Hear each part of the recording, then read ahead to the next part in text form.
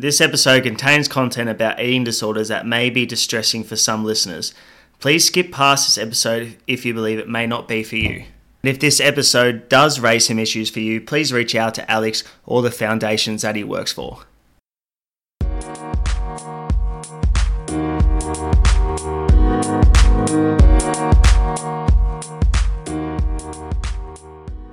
Welcome back to the podcast, guys. Had a very special guest for this week's episode.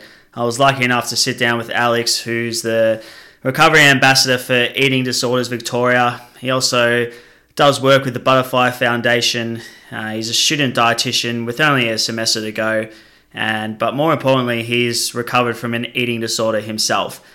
It goes into his full story, and we're very, very lucky to be able to hear it, and it's so amazing that he was able to share that with us, because there's a lot of amazing lessons in there, and definitely a topic that I think doesn't get spoken about enough. I mean, that's one of the reasons why I wanted to sit down with Alex, so he could raise a bit of awareness. I don't think it gets spoken about enough. I don't think there's enough that is shared about it. So one of the more eye-opening experiences listening to Alex break down his story. But we also talk a little bit of nutrition towards the end. As I said, he's a student dietitian, but an absolute professional, very knowledgeable on the subject. So I know you guys will take a lot of value out of this. If you do, please take a screenshot, share it to your story, tag me and tag Alex, because there's a lot of lessons in there today. Alex, welcome to the podcast, mate. Hello. Nice to be on here. So nice to meet you, mate. Yeah, you too, mate. Like as I said, I've known you from a bar of soap, literally just a few messages during the week reaching out, man, and I'm super excited to have you on, because obviously you're the recovery ambassador through Eating Disorders Victoria and the Butterfly Foundation, which we'll definitely come back and touch on, which would be awesome, mate. But today it's a topic that I know very little about, and I think it doesn't get talked about enough, and you're doing a great job raising awareness, and so I thought it was a no-brainer to reach out and get you here today, mate, which is going to be really valuable for the listeners. But just to start, man, maybe let's just talk about how you got onto the path of where you are now, and what kind of led you here to your recovery work and all that stuff. Yeah, so I'll briefly say I'm Alex, 23. I am a student dietitian, so I'm not quite qualified yet, but I've got one more semester at Monash Uni to go, and I'm very, very keen to hit the ground running. But nearly finished dietetics, and early on in my degree, I was very, very much down the stereotypical male dietitian wanting to be a sports route, all those sorts of things. But as I progressed through the degree, had my year off doing PT certs and starting to get, industry experience, if you like, going back to uni and through everything we went through with COVID the past 2 years, I really started, connecting with my past again, which is, working in the space of eating disorders and body image and dietetics. And probably looking back now, nearing the end of my degree, I kind of wish I studied a psychology degree and worked as a psychologist in the space. But I'm gonna pursue this passionately as a dietitian and be able to do great work, hopefully. But so as we've already introduced, I identify as a dude that has recovered from an eating disorder, and I could speak about it for hours on end, but I first started experiencing symptoms, or I would say cognitions, in line with disordered eating all the way back to when I was 10 years old and my parents got divorced. And I'll preface this by saying that I'm a very anxious person by nature, very obsessive person by nature, ever since I was a little kid. So just hinting towards anxiety and obsessive natures and being a perfectionist, having low self-esteem, all of these things can, contribute to risk factors to developing an eating disorder. So I already had all of these things in my DNA, already going around in my brain, if you like. And when mum and dad got divorced, on reflection now, that was a big trigger moment, a big life-changing shift that happens. Yeah. When you grow up in a house with married parents, they're supposed to be your rocks, your stability, and when that falls apart, and you see your two rocks in life fall apart, when you've already got all those foundations, like I was talking about before, being very anxious and obsessive and having low self-esteem, all of these things, it rocks the boat, to give an example. Absolutely. Big time. Yeah. So I started comfort eating as a little kid, and playing footy, being at primary school around other kids, I started gaining weight, putting on body fat, and started getting bullied by other people at school, other people in the footy setting, and people would start verbally bullying me, physically bullying me, and I was starting to really internalize these messages and paying increasing attention to my body, to what average 10-year-olds normally do, and started becoming really, really, really self-conscious about, I guess, what my body looked like and how I was performing in sport, and maybe why I couldn't run as well as other people my age. So increasingly became more and more self-conscious. And then if you add these in a maths equation, if you want to use a metaphor, with already having low self-esteem, already feeling like I couldn't control anything in my life, seeing my parents' marriage break down, I turned to food and exercise in a different way, through starting to be really, really restrictive with what I was eating, starting to over-exercise and become really obsessive with how much I would exercise at home, in secret, and any opportunity I got, I would exercise. And I would look for ways to cut back on the total amount of food I was eating. I was starting to read nutrition labels. I was starting to, I guess, not want to buy takeaway food anymore, or not want to treat myself with my grandparents or my parents anymore. And I was losing weight rapidly, because when you're about to hit puberty, your body's going through tremendous growth. I was being very active in footy, school sport, and all the other exercise which I mentioned I was doing. And when your body is growing, and when you add all this extra stress onto it through excessive exercise, and you're cutting back on food like no kid or anybody should be doing for that matter, your body is under a whole lot of stress. And I entered a negative energy balance, and I started losing weight rapidly. And my mum was the first one to notice, because I was living here at the time, and yeah, she started to notice that I was losing weight very rapidly, and that was only the surface, if you like. Well, the other thing she was noticing was my high levels of anxiety and obsession around food, my excessive amounts of exercise compared to what I used to do, how often I was checking my body in the mirror, how self-conscious I was in certain clothes, and she started to, verbalize her anxiety towards me, and took me to a dietitian. And won't go into too much detail, because this dietitian comes back into things later, but he helped get me back on track. I was very impressionable as a young boy, being only 11 years old at the time, and really listened to the dietitian really re-educate me on what healthy eating for an 11-year-old boy was, that was being as active as I was. And I really started to form trust in him. So I listened to him and started re-nourishing my body appropriately, and being a little bit more appropriate, or quote unquote normalized, with my exercise and sport. And I got back on track, and my I won't say BMI, because I don't really use that for kids and teenagers, but my growth, how my growth was tracking, was more appropriate again, weight and height wise. So that's the first wave. Yeah, huge, man. That's some crazy stuff right there. And I guess you see it in a lot of people, like when things are going wrong externally, when they reach for food for joy, and like at such a young age, man, that must have been crazy hard. But one thing I would love to touch on is obviously you talked about the physical side of things, where you're dropping your weight and stuff like that, over exercising. Like, how far down the rabbit hole did you go with your kind of exercise? And you see it a lot now with people when they want to lose weight, they kind of start so high, like eat stuff all food and then exercise like no tomorrow. So how full on was the exercise during that time?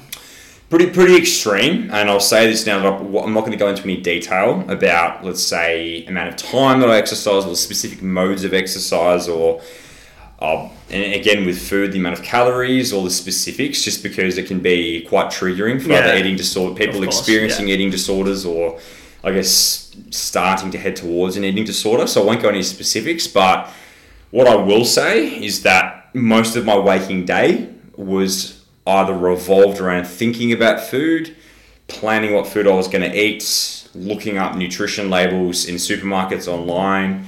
And in terms of exercise, any opportunity I would get, whether it was going outside for a run, whether it was doing bodyweight exercise in my room, any opportunity I could get to move my body and exercise, I would do it. And the main thing I want to get across is it would literally occupy most of my day and most of my brain about what I was thinking about, what I was engaging in. And like you mentioned, the physical presentation through weight loss is only the surface. It's only the tip of the iceberg, if you like, the things that people may notice at first. What's actually driving an eating disorder and body image concerns goes deep into someone's psychology. Yeah. And that's the main thing that needed to be addressed. Yeah. Massive, man. Yeah. Wow. Some heavy stuff there, but awesome points, mate. That's some good stuff. And like, I guess, as you said, like, it can be quite triggering and stuff like that. But what are some of the signs of eating disorder and things like, I mean, when you said you could like obsess over yourself in the mirror and stuff like that, like I've definitely had times when I've done that, when I've struggled with being quite a young boy, and I can relate a little bit, obviously not as deep level, but I was always a big kid. Like I was always quite large. I've been over 100 kilos at times, and yeah, I can definitely relate, man. Like there's a lot in primary school and stuff. I was quite bullied as well. As you know, kids can be quite mean, especially like sporting clubs and stuff like that, without intentional, obviously. But what are some kind of early signs of an eating disorder?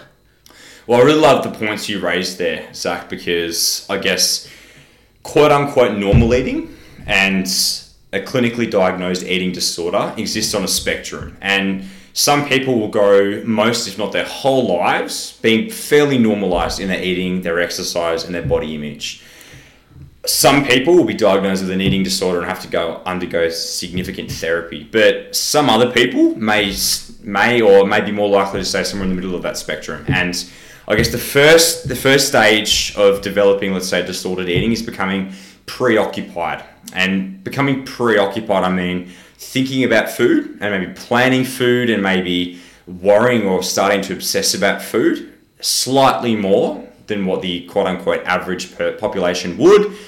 I guess paying a little bit more attention to your body, what it looks like in the mirror, how it fits into your clothes, and holding how your body looks, let's, in this example, use in a negative way, a little bit closer to your self-esteem or to your identity than what the average population would. So you're starting to think about and become worried about your food, your exercise, and how your body looks and feels more often than what the average population would. Yeah. So I guess I want to say that if you notice somebody around you, I guess, starting to become a little bit more obsessed or preoccupied with food, with exercise, or negatively around their bodies than what they have been at any other time in their life, that's when you should start, I guess, paying attention. Yeah. And then as we move on from there to, let's say, disordered eating, that's not a clinically diagnosed eating disorder, but it's starting to get to the point where it's really starting to interfere with someone's life. So I'll keep it general, their eating habits or their eating patterns, how much or the kind of exercise they're doing, or how they're commenting on their bodies, how worried about their bodies are, or how worried they are about how their bodies look, I should say. If that's really starting to progress and take over their life and interfere with things in their life, like their work, their relationships, their study, just their general activity as they do in their day-to-day life, that's when you can start maybe considering they've got disordered eating patterns developing. And that's a very general way of me saying it, but I guess what I want to say is the more that it starts to interfere with how that person usually is and how much it starts to take over their life, that's when you should start being, let's say, concerned about their well-being and start to consider approaching someone gently. Yeah, huge, man. Some massive points there. And I think just to revert back about the whole, the way that you feel in your clothes and the way that you feel about your body, it's such a massive point. Like I have, obviously, training people and all that, we go through like you've PT as well. Sometimes the biggest tell is how you actually feel in your own skin and the way you feel in your clothes, you know what I mean? Absolutely, yeah. But like, yeah, some huge points, mate. I absolutely love all that. And I guess driving to the next point, like how big of a role does positivity within your own body and your body image and self-compassion have to do with eating disorders? Like how big of a role does that play? Significantly. And oh gosh, I don't know where to start with this. I'll start off by saying, I'm mentioning a researcher that I really look up to. His name's Jake Linarden. You'll probably recognise him as Break Binge Eating on Instagram and or his website Break Binge Eating, or you can just find through Google. And I'll put all that stuff in the show notes as well. Yeah, perfect, man, perfect. I did a post on one of his papers that he released. I can't remember what year it was in, but it was on, like you just mentioned, positive body image, self-compassion, and intuitive eating. And all of these things are preventative factors against developing disordered eating. So let's say, like I said before, someone's starting to become preoccupied with their bodies, preoccupied with their eating, their exercise, which a lot of the population does. A lot of the, not being very general here, but most people that go to a personal trainer or join a gym or do something like that, not everyone, but I'd say a percentage of them will be starting to get preoccupied with their bodies. And they won't necessarily develop disordered eating and eating disorders. They could revert back to, say, quote-unquote normal eating again. But some people are at greater risk of moving towards disordered eating and eating disorders. And what Jake Lunardi and his fellow researchers found was that people who, I guess, developed more positive body image, not necessarily positive body image, but just a more neutral perspective on what their bodies mean and how closely they held how their bodies looked to their identity and their self-esteem, how self-compassionate they were in times of distress and being realistic about what they want to achieve within their whole life scope, and then how intuitively they actually ate compared to using extrinsic measures like meal plans or food trackers or whatever you want to use, could actually prevent developing disordered eating. And in a little while I can talk about my recovery journey for my second wave of my eating disorder and how, I guess, getting more in touch with those three things has really helped me. Yeah, nice, mate. Yeah, huge. And that was actually going to push me on to our next point. Like, I would love to know how you kind of engineered out of the way you were when you were such a young boy. So talk me through the recovery process, if you don't mind, the way you worked with your dietitian, and how did you kind of turn that around for yourself? Absolutely, man. Great question. I'll be brief about the second wave of my eating disorder, which was the most significant one, I should say. It's just crazy because you were such a young boy, man. Like, man. Yeah. Just a boy, 11 years old. Yeah. Like, Not many people, this is a good point for me to drop it, that the stereotype around eating disorders is the white, thin, privileged female. Most people hear the word eating disorder and they think of a extremely thin model on a catwalk, right? Dude, you just took away one of my main points. Most people, and that's not their fault for thinking that. No way. They need to educate themselves, but I guess the general stereotype is that presentation where so many more people, whether it's males, whether it's people who identify as non-binary, whether it's people of colour, no matter whether it's people in larger bodies or quote-unquote normal bodies, anybody can experience an eating disorder. So I feel like it's very important for me as a boy, someone who's less, I guess, I don't want to say less noticed, but less expected to have had an eating disorder. I want to start speaking out about it. But I guess the second wave of mine was when I was 14. I was in year 8, 14-year-old boy in high school, and I was again starting to become really obsessed with quote-unquote fitness. So previously I was obsessed about losing weight and being as small or lean as possible, whereas this time I was being more and more obsessed with quote-unquote being athletic and fit and wanting to run really well. And it was a really, I guess, mentally fragile time or susceptible time as a young teenager trying to form my identity. Absolutely.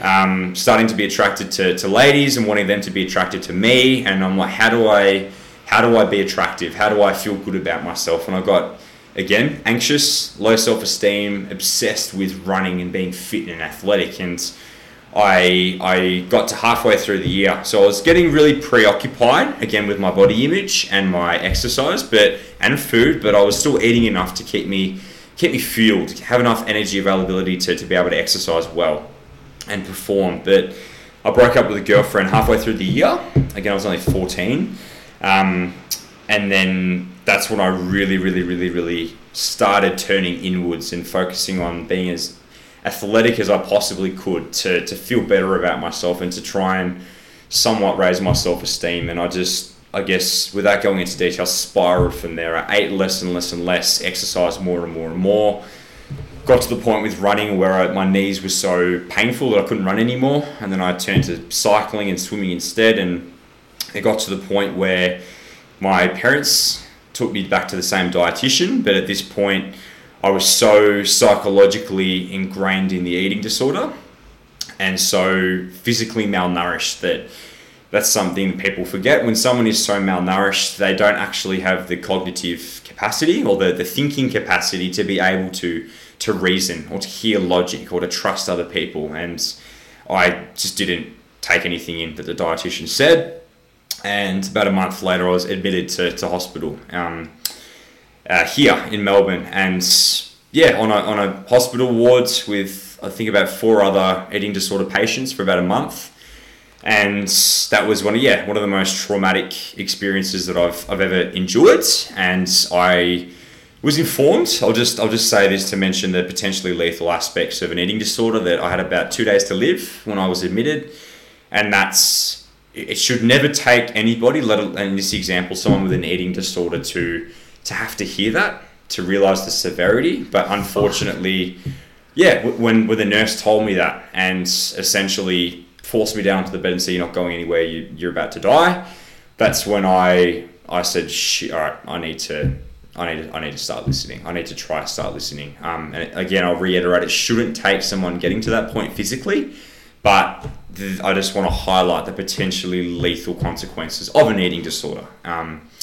And that's when it really shifted for me. And again, I won't go into details of the hospital environment, but that's when I really started to begin my recovery journey. And I really started, the first couple of weeks were, again, extremely challenging and traumatic, and I went through many, many, many stages of wanting to give up and not wanting to try anymore, and I just didn't want to comprehend what was going to be involved. At that point, a person's eating disorder is screaming at them inside their brain so loudly with the amount of food they have to eat, with the little amount of exercise we're allowed to do, being bedbound after eating the amount of food we have to eat. And it really, really, really took a whole lot of, I don't know what the right word is, but acceptance, I'll use loosely, to accept that I could no longer let the eating disorder do this to me. And about halfway through, my brain really started to become renourished, and I did start to slowly feel myself coming back again. I started to, I guess, whenever I went through a dark, depressive wave with eating disorder thoughts, I'd write them down within a red pen. And then when I go through a positive wave where I was starting to connect with myself again in my own brain, I would write that down in green pen. And whenever I did start going back into a dark wave again, I would read these green pen points out aloud to myself to really start trying to combat my eating disorder. But anyway, a month later, I was discharged. And when someone's discharged from hospital, it's not, okay, you better now, see you later. It's to a point where you're medically stable from a physical standpoint, to be, from a doctor's duty of care, allowed to go into the community. But you are still psychologically unwell, and you need to engage in ongoing dietetic care, ongoing psychological care, and ongoing medical monitoring at a regular basis to be able to make sure that you are still moving in the right direction, or the healthy direction. And I was fortunate enough to never be readmitted, because I promised myself that I would never end back up in hospital.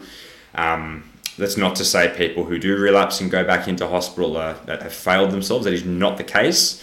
Everyone's recovery journey is different, but my own goal to myself was to not go back in, and I was fortunate enough to not. But I still engaged in dietetic counselling with my dietitian, the same one that helped me back when I was 11.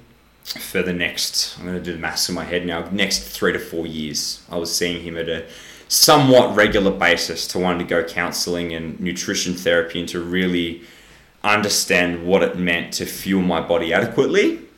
And what helped the most with him was, obviously he was experienced with eating disorders. However, he worked mutually with me, not from a top-down approach where he was just instructing me in a dogmatic way everything I had to do. He worked with me, and the more I proved that I wanted to recover and really engage in his advice through his nutrition therapy, the more he slowly allowed me to reintroduce exercise and to reintroduce other forms of physical activity, and slowly transition back towards eating in my own regulated way, away from a meal plan. And that mutual trust between myself and the clinician, being my dietitian, really helped me obviously have a person I could trust, but also I could learn to trust myself again, seeing that he was trusting me. And yeah, the journey was onwards from there. Fuck, man. Actually, send me, I didn't even know what to say back to that. That's probably one of the most incredible stories I've ever heard. As you saw, like I was probably a bit choked up. Like I was actually like lost for words for a little bit.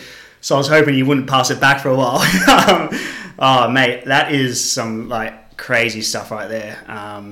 Obviously, not just from a mental standpoint, but physically. Like, and that's kind of my next question, man. What kind of physical toll did that take? And obviously, like very, very little food and slowly going back to exercise. But what kind of physical toll did that take on you? Like, even again, still so young. So talk me through that, man. So again, I was, similar to my first exam, my first wave of an eating disorder, I was technically still growing as a 14-year-old boy. Adolescence is a rapid period of growth where your body is just growing and growing and chewing up through energy that you are feeding it. So for me to be engaging in unhealthy, I'll say, amounts of exercise and giving myself insufficient nutrition, the body, even if someone wasn't growing, would start to have to eat itself. But with myself being a growing adolescent as well, your body has to access energy from somewhere to be able to do everything that it has to do to keep tissue on it, let alone to build more tissue when it's growing. So when the body isn't fed food, it starts chewing through its fat stores. When there's not insufficient fat stores available, it starts chewing through its muscle stores. When there isn't enough muscle left to chew through, it starts chewing through its organs. And anything it can find on your body to create ATP out of, your body will do it. And that really, like you mentioned, starts to take a toll. And all of your organs, like your brain, your heart, your kidneys, your liver, your intestines, all of these organs start to break down because they're not getting enough fuel and they're having its tissue taken away from it to start fueling its body's functions to keep it alive. And when that happens, not only are you losing weight, but like I just said, your heart starts breaking down and can't beat as sufficiently, let alone get blood and nutrients around your body. Your immune system starts shutting down, so you're more susceptible to infection. Your liver can't process toxins as well. Your kidneys can't filter the blood as well. So everything in your blood that's usually controlled in a really tight manner isn't controlled as well. Electrolytes can start to go out of whack. Your blood pressure can start to become extremely low. If you stand up too quickly, you'll probably faint. Obviously, you can't function well because your blood glucose levels are so low and your muscle tone is so low that you don't want to do anything. You barely want to get up and move, let alone exercise. And your reproductive function ceases. So in women, they lose their periods quite a lot earlier than the point that I was at physically. What else I want to say? Your digestion slows down significantly, let alone from the little amount of food you're giving it, but your gut can't function at which it normally does. So some people develop what's called gastroparesis, where their stomach doesn't empty properly, they become constipated, let alone they can't absorb as much nutrition out of their food anymore. There's so much physically that occurs that leads to the body breaking down. Yeah. Wow, that's crazy, man. I didn't know that went that far down the rabbit hole. Like I knew that your body starts to shut down, but in terms of like the most detail there with the heart and all that, just absolutely crazy, mate. Again, like it's such great detail, man. You obviously know so much about it, which is awesome. Like you're giving us an amazing insight here. It's the best, mate. It's so good. But let's fast forward a little bit. You've come out of it. You said you've been with your dietitian for the recovery thing was about 3 to 4 years. Yeah. You spent pretty solid time with him. What's the process from there? Like, how did you slowly get back into training? Because you're quite obviously into your training. You became a PT. You went down that path. So talk us through physically getting back to being quote unquote normal you.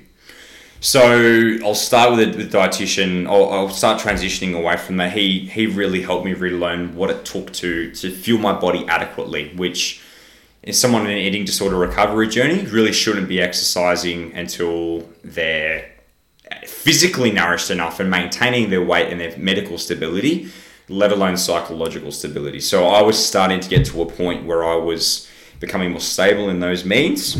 So I was slowly allowed to reintroduce running at a very, very, very low frequency, very slowly allowed to start playing footy again. This is when I was about 15 to 16. Again, such a young age, man. Yeah. Like it's so young. And I was at this point in time, and I'll get to it, but on reflection, it's good that I I was not allowed to straight away, but I was increasingly wanting to get into the gym and lift weights like most other guys my age were starting to do. 15, 16, they were getting gym memberships and starting to move iron. How hard was that for you to kind of get into the gym? Because obviously you spoke about just a big volume of exercise. What was it like for you, first time kind of getting into a gym and trying to grow in there? So it was very interesting. So I wasn't allowed to go for a good year. Yeah. Simply because psychologically I wasn't at a point where I should be. Yeah. From a body image standpoint.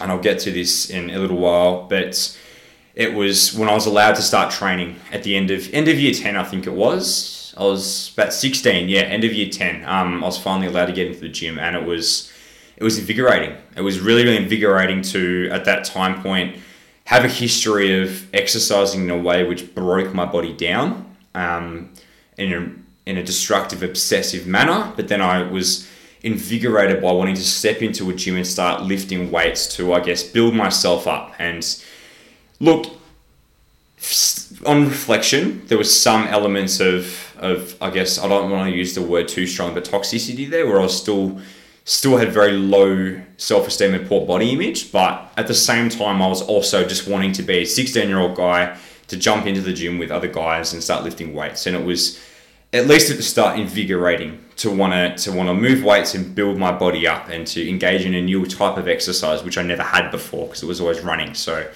I couldn't wait to step in. But I guess as the years went on, early university, where I was physically recovered, but still, again, I'll use the term loosely, mentally unstable, if you like, with my body image, I started to go down the other end of the spectrum where we started to become obsessed again with wanting to build as big of a muscly body as possible. And I wasn't educated at that time what it took to do that, but at the same time, what was stopping me from being educated was fear of fat gain, because I had a very minimal, low understanding that you had to put some body fat on to build muscle mass at that time. Very, very common. Yeah. Like people, yeah. I want to build muscle, but I don't want to put on fat. Very common, isn't it? Extremely.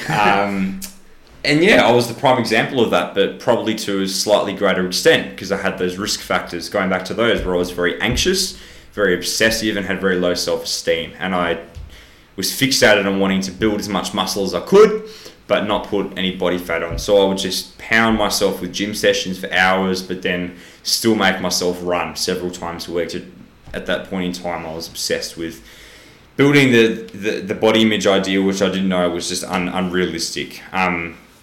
And that really led me down the opposite rabbit hole, where I just became so obsessed with my eating, and my training was just solely, or I should say my life. Again, going back to before, I was obsessively preoccupied and disordered to the point where my life revolved around eating, exercising, and stopping anything else that could get in the way of me building this body. Yeah. And I didn't understand or see at the time that it was toxic, it was unhealthy, and it was just pretty much everything that I was going through all those years ago, but now on the opposite end of the spectrum. I wanted to shut down my life essentially to build this body, and now upon reflection, because I had such poor self-esteem and such a poor self-identity that I was trying to fill all these voids through looking a certain way. Yeah. Because I was so insecure about myself as a person. And it got to that stage. The peak of that stage was probably, I'm going to say very loosely, about 2 years ago now. 2 to 3 years ago now. It was about 2021. I really reached the peak of that before I started, I guess, knowing that I had to change. Yeah. Yeah, nice, man. Again, some awesome insight there and really good stuff. When you're going through these training phases, did you have to report back to your dietitian? Is it all pretty logged? So all the way back when I was 16, first getting into the gym, yes, I was still working with my dietitian, and I like the way you put it. I did have to report back, and what that was seeing him very roughly from my memory about once a fortnight. I was still going to see my dietitian, reviewing my nutrition, reviewing what I was eating, how much I was eating, how adherent I was being to what he was asking of me.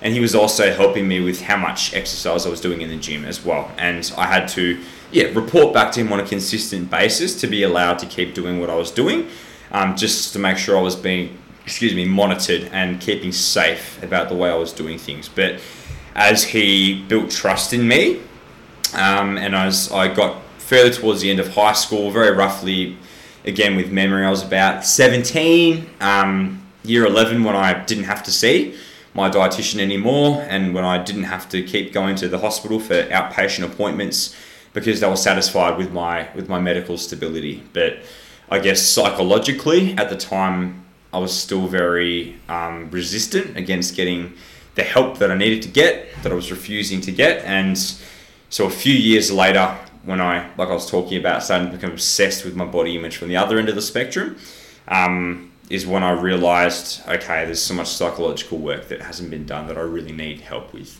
Yeah, huge, man. Obviously still like so young at that time, and it's just something we just do. Like, we just never think that we need help and stuff. And it's one of the biggest drivers I have with whether it be clients or even myself. Like, when I talk to you about being so big, like the only thing that turned it around for me was when I actually started working on what was going on up in my head, you know what I mean? So like started meditating, started journaling, writing things down. And that's when I was able to actually lose weight, because I was taking care of about the most important things. So it's such a, obviously not as deep as you went, but the relatable part in terms of taking care about what's upstairs is always, like, I think number one for everything. Like, is that the main thing for you reckon? Absolutely. Yeah. So much stems from our psychology. And again, I'm sure this will open up another route of discussion, but we could go all day with this stuff. Everybody needs to prioritize and take care of their minds and their psychology and themselves. But notoriously, us blokes are pretty terrible at being open about our thoughts, about being open about our feelings, about communicating. Why do you think that is? It is common with men to be like that? Stigma, I feel. Yeah. I feel, based on my limited knowledge and what I'm seeing, that there's starting to be a movement about it's becoming more, quote unquote, I hate saying, is normalised for blokes to be able to communicate their feelings. 100%, yeah. There's so much more awareness now, which is great. It's needed. Awesome. But I think that previous generations and anything that's still lingering like that, which unfortunately in guys our age, it still is lingering here and there, but there's a stigma against guys being quote unquote soft for wanting to, for I hate the word, but struggling with something, or I like the word enduring something that they need help with, and having, I guess, thoughts and feelings that are destructive towards themselves, and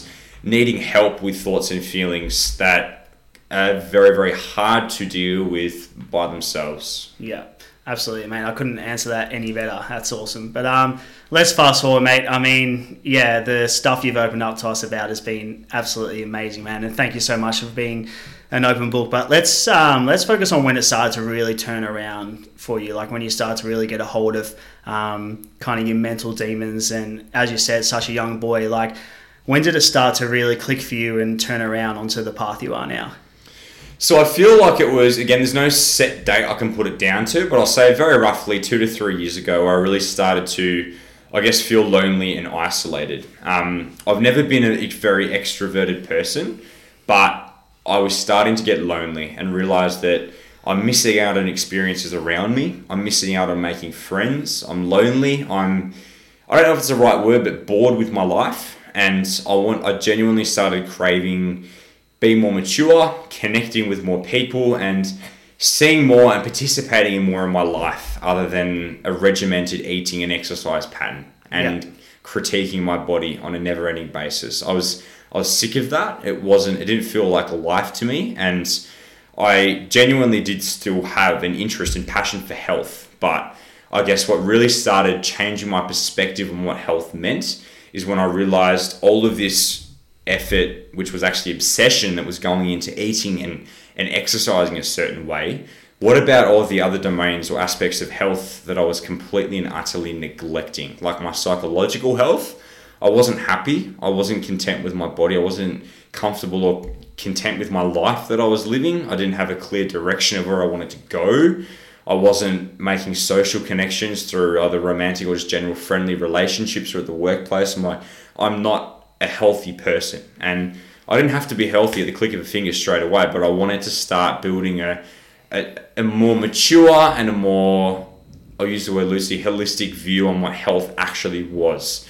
And I started to, I guess, engage in some more self-help. And the first book I read was Mark Manson's The Subtle Art of Not Giving a... I don't know if you want to beep that later. No, you can, I think we've got 3 F words, I think, before the podcast becomes a explicit one. So, yeah, cool. We've still got a couple more in the bank. Subtle Art of Not Giving a Fuck by Mark Manson. One of my all-time favourite books. I've read it too. It's good, yeah. Genuinely changed my mind and clicked a switch in my mind and really helped me realize, wow, I'm unhealthily anxious. I need to start working on my mind. And I decided to start seeing a psychologist and communicating, talking to them about my anxiety, about my depression, about my past, and really starting to learn about myself. And through that, through some books, and through consistently reflecting more and more and more on my own mind, on the ways that I thought, on what I was doing in life, I started to shift. And yeah, soon after I got into my first, I guess, adult relationship ever. I had high school relationships, but my first sincere adult relationship was very roughly, again, 3 to 6 months after I started working on my mind. And that's where I realized, obviously you don't have to be in a relationship to be healthy, but I realized that something was changing. I was starting to shift. There's still so much work to be done, but things were starting to shift. And I guess, without harping on anything, the more I reflected on the way I thought and the more that I learnt about reasons behind why I was anxious, reasons behind why I was depressed, reasons behind why I was feeling certain ways about my body, it helped me to cope with my anxiety more, to address things, contributing to those things more, and to start changing or molding my life in different ways that I wanted to. And with that came, I guess, other ways of de-escalating my anxiety that became ways of me finding more fulfilling activities or just directions in life, which really started to help with my depressive symptoms. I started to find other things in my life that I was proud of or liked about myself, or things that I wanted to work on, which started to help me build a better sense of my identity, what I valued in my life or about myself, and where I wanted to take my life. And I guess all of these things connecting together like one big jigsaw puzzle really started to shape direction. And I don't want to stand on some pedestal now. I still identify as someone with severe anxiety, still identify as someone who goes through waves of depression, but I can also identify as someone who has an ability to reflect on certain cognitions of mine, and I guess have the strength to reach out to people, have the strength to accept my thoughts for what they are and to try and deal with them rather than coping with them unhealthily or running away from them, if you like. And when I really identified who I was as a person and what I valued the most, it really started to shift where I wanted to take my career. I really started to head towards the eating disorders and mental health space because I won't go through them dot by dot, but my values and what I'm good at and what I enjoy doing lines up perfectly with going back into the realm of eating disorders and working as a dietitian with people who are enduring eating disorders and other body image concerns, and helping them to pursue recovery, not just like I did, but helping them to find their pursuit of recovery and mainly focusing on that through nutrition. I love that, mate. I love that you have really taken on that kind of, not run from it, but own it kind of thing. And now you're going back to help others, which is great. And I think people, just revert back to, people really underestimate the power of books, I reckon. Like, I started to get into reading probably a couple of years ago. I reckon it's such a massive help. Like, I've read the book that you're talking about, and when you talk about values and kind of what you want to do and the life you want to live, it really breaks that down in that book. So yeah, I think people really underestimate that side of reading and learning and getting self-help, which is huge, man. And some, again, amazing points. And obviously now, student, you're almost done, 1 semester to go. So yeah, it'd be rude of me not to talk about some nutrition stuff with you, which would be great. But I guess my first thing about nutrition, and obviously this is such an open-ended question, and I know you could take it so many different ways, man, but What are some of the biggest misconceptions people have about nutrition, and what's your kind of advice around that? Like, I know it's an open question, but just in your opinion, like, what are some of the biggest ones? I might have to use another F word. Yeah, no, go for it, man. No. You got two there. I'm not going to use another F word. Gosh, mate, it's a big question. We can go far down this rabbit hole. Where do I want to start? I'll start on the phrase of diet culture. And again, I could talk for hours about this, but there is, and diet culture again is on a spectrum. Everything's on a spectrum. Everything is on a spectrum. Everything's relative, but you can have subtle diet culture and you can have extreme full-blown diet culture. I'll use examples of like full-blown diet culture would be pushing calorie deficits and pushing nutrition on people to create fat loss irrespective of their goals. It would be juice cleanses, it would be detoxes, it would be elimination of certain food groups, it would be extreme fasts for no valid reason. I guess people have this concept of food is good or food is bad. Food is healthy or food is unhealthy. You should be eating in a certain way to hold a certain body to meet body image standards, and if you don't, then you're unhealthy or you're lazy or you're unmotivated or you're undisciplined. And you need to follow strict meal plans, you need to track your calories, you need to be regimented about your food and nutrition. And if you slip up or you go off those paths, then you don't want it bad enough, or you're not a healthy person, or you don't understand what good nutrition is. All of these things that I've mentioned are extreme versions of diet culture. And some people push this from a place of, they have good intentions, but they push it very ignorantly. And then you've got people who are body obsessed, who use their, I guess, false sense of what adequate nutrition is to put themselves in a moral pedestal, thinking that they connect how quote unquote healthy they are with a moral high ground, and they try and push it on other people to help themselves feel better. I guess there's so much toxicity and ignorance and misdirection about what adequate nutrition actually is.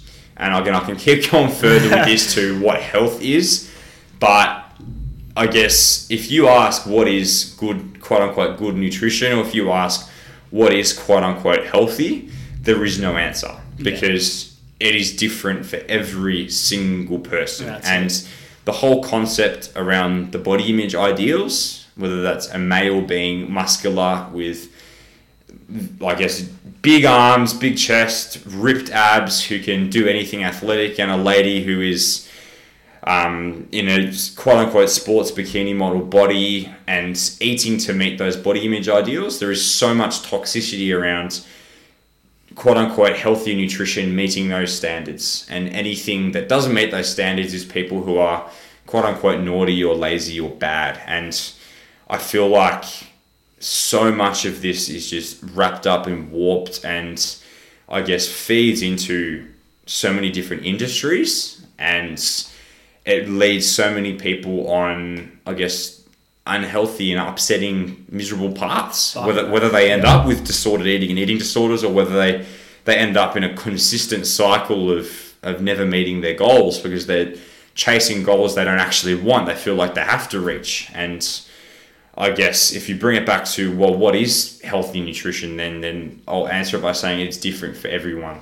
Yeah, definitely, mate. And it's so hard to kind of drive to people that there's no such thing as good or bad food, you know what I mean? Like, just the amount of stuff you hear, obviously, like from different industries, like you said, just the amount of stuff you hear about people's different views on what they should be doing to kind of lose weight and look a certain way. It kind of like, I don't want to say drives you insane, but like the information out there is, it can be pretty damning, you know what I mean? Like it can lead people down such a bad path. And I guess that's why we do what we do in a weird way. But mate, again, well answered. I know I gave you the open floor and you could have gone anywhere with that. I feel like I was very negative with that. I painted the picture of, I guess, the spider web out there. Yeah. The very big, convoluted, messy spider web that's out there. Yeah. That people get wrapped up in and trapped in, unfortunately, for years. Awesome way. But I guess what I want to harp on now is the positive side of things, where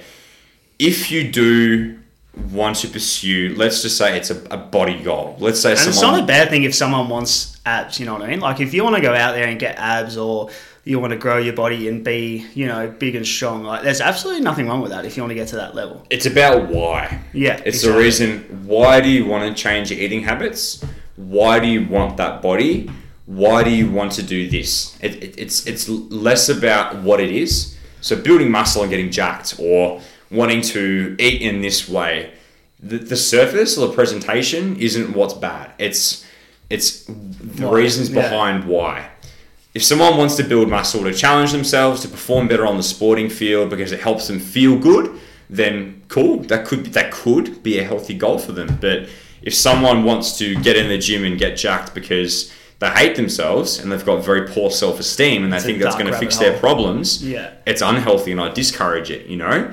If someone wants to start increasing their fruit and vegetable intake, to increase their fiber intake, and to build a more round, holistic, nourishing, adequate diet, great. But if someone wants to load up in fruit and veggies to control their appetite because they feel like they eat too many quote-unquote bad foods and they think they need to lose weight when they may not need to, then and because they have poor body image, then that's another toxic rabbit hole, you know? Yeah. It's all behind the reasons why somebody wants to do things. And wanting to, I guess, have a body-related goal or a nutrition-related goal isn't necessarily a bad thing, but I feel like everybody, whether it's dietitians, whether it's personal trainers, whether it's any other health professional, need to do a little bit more digging behind why someone wants to achieve something, rather than, oh, you want to lose weight? Yeah, calorie deficit. It's such a generic one, man. And like,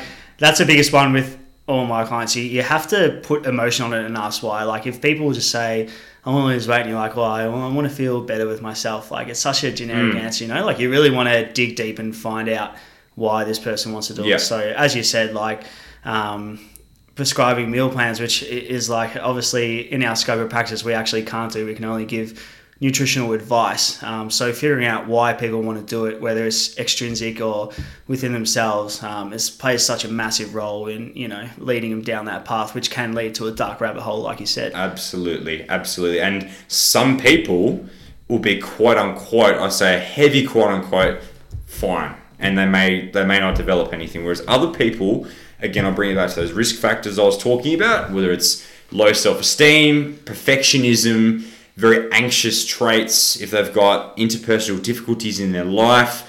There's all of these things going on, bubbling below the surface, and they start to become obsessed with their bodies, obsessed with their food, their exercise, then that's where it can get dangerous and they can spiral towards something. So I'm heading towards being a practitioner and again, if you don't want to, we don't have to, go on to talk about this, but the health at every size space. I feel like that is a very misunderstood space or concept, because health at every size isn't saying that someone should just stay in the body they are forever regardless, and that they're not allowed to pursue any health related goals. That's not what it is. It's saying that everybody, regardless of their body shape and size, whether they're down this end of the spectrum and they're quote unquote smaller than the average population, if they're down this end of the spectrum and they're quote unquote larger than the average person, they shouldn't not be automatically assumed to be healthy or unhealthy, or fit or unfit. They're just a person in a certain body stage and shape. And if they do, let's say that they do want to improve the way they eat, they do want to start exercising a little bit more, let's just say that's their goal, then those behaviors and reasons behind forming those behaviors and goals should be the focus. Their body shape, their body size, their body weights, their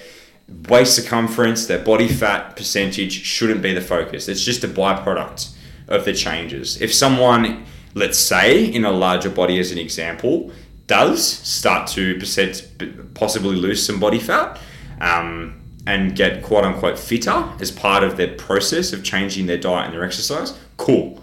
That's a byproduct. It is what it is. But if they don't, however, their diet does improve and their exercise levels do go up and they do start feeling better in their life, then why does their body matter? That's the big one. Why does their body shape and size and body weight matter? It shouldn't matter. Not at all, man. And it's such a big one as well. Like I always think, if I've got people in here who are getting stronger, when they get up out of their chair, it's a lot easier. Yeah. When they pick things up, it's a lot easier, and they improve their quality of life. Then, That's to me, that's the goal. You know what I mean? That's the thing. Quality of life is exactly the very eloquent phrase that I've been trying to say, but I've been rambling instead. Quality of life, and physical, social, mental, emotional quality of life. You can keep going to financial, spiritual. Quality of life is what health should be about. 100%. Health isn't being jacked with abs, but doing nothing else with your life and having no friends and being bored and lonely and miserable. That's not health. Yeah. That's a body image ideal. That's not health. I couldn't agree more, man. Yeah. Quality of life in all domains of health is what people, I guess, with these goals would benefit from pursuing. Absolutely massive, man. That's so well answered, mate. Absolutely. You helped me by saying quality of life. That's what I've been trying to bloody find the whole time. All good, man.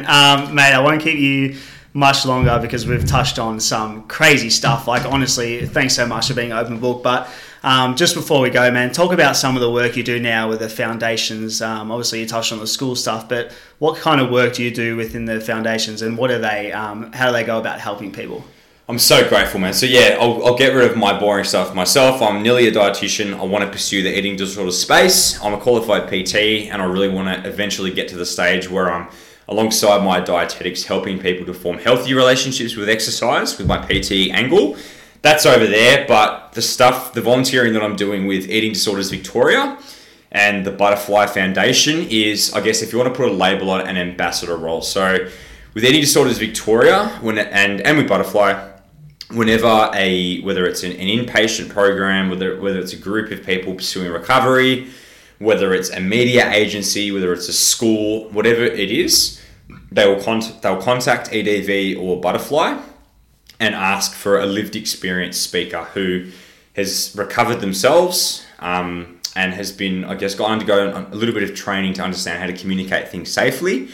And then we'll go on and speak about our recovery journeys and try and, I guess, inspire or encourage recovery in others. And Eating Disorders Victoria and Butterfly are both non-for-profit organisations, and they are dedicated towards, I could speak for hours, but I'll try and sum it up, advocating for greater eating disorder awareness and understanding, for educating so many different people, all the way from health professionals to recoveries, to students, to health professionals, about what eating disorders are, how to approach people with eating disorders, how to help people with eating disorders. And they also provide, I guess, education. Similar to what I was just saying, there is an abundance of resources on their websites and through training online. There's free training and there's paid training online through both foundations for health professionals, for carers, for the general public that want to build an understanding and awareness around what eating disorders are, how to help people with eating disorders, and where to go for treatment and for help from an eating disorder. Yeah, man. And Butterfly Foundation have just, I guess, really led or steered the development of what's called Wandi Narita. It's Australia's first residential treatment program, or facility, I should say, on the Sunshine Coast, where people pursuing eating disorder recovery who aren't able to head towards recovery at home as well as they want to, but also aren't wanting to pursue the traditional hospital inpatient route, they're able to apply and go to this residential treatment facility, which is, I guess, like I said, it's residential. It's almost like accommodation, if you like, but they're undergoing psychological and nutritional and medical therapy whilst there. And Butterfly has really steered the development of Australia's first one, like I mentioned before. And I'm really, really excited to hopefully see the development of more of those in future in Australia as I grow older here, and hopefully seeing it become more accessible from a distance standpoint, but also from a cost standpoint for a lot more people with eating disorders. Yeah, awesome, mate. That's awesome stuff. Obviously doing some great work, and as you said, like, non-for-profit is massive as well. So when I draft it up, I'll put it in the show notes, mate. I'll put both the foundations there, and obviously where easy, mate, definitely, like, easy done, no stress, and where people can find you as well, because obviously you put up a lot of great content. And mate, like, people are going to get so much out of this. As I was talking to you off air, like, I don't know much about eating disorders, which is why I wanted to reach out and get you here today. And obviously, I've learned a shitload from what I did. Man, I just scratched the surface. Yeah, exactly. That's what I was about to say, man. Like, I definitely would love to have you back, because I think we've just kind of like just broke the water a little bit. And obviously, so much more to touch on, man. But I won't take any more of your time. Obviously, what you've said today has been absolutely amazing, and I can't thank you enough for being such an open book. It must have been so hard to talk about. I mean, I was trying not to put you off down here, because I was like getting choked, and then I was couldn't barely speak. But yeah, man, it's an incredible story, and I know a lot of people are going to get so much out of it. So thanks for coming on, mate. I really appreciate it. My absolute pleasure, Zach. Yeah, like I said, what I really value in life now is caring for others and wanting to help others and be as honest and transparent as possible and build trust in others that I want to help them, whether it's directly through therapy, whether it's indirectly through just raising awareness and getting my voice out there like this. And I appreciate any platform I get to be able to do so. And if it helps one person listening, then bloody brilliant. That's the goal, man. That's the goal. But thanks, mate. I'll chuck all that in the show notes. I'll put your grabs up there. And again, thank you so much.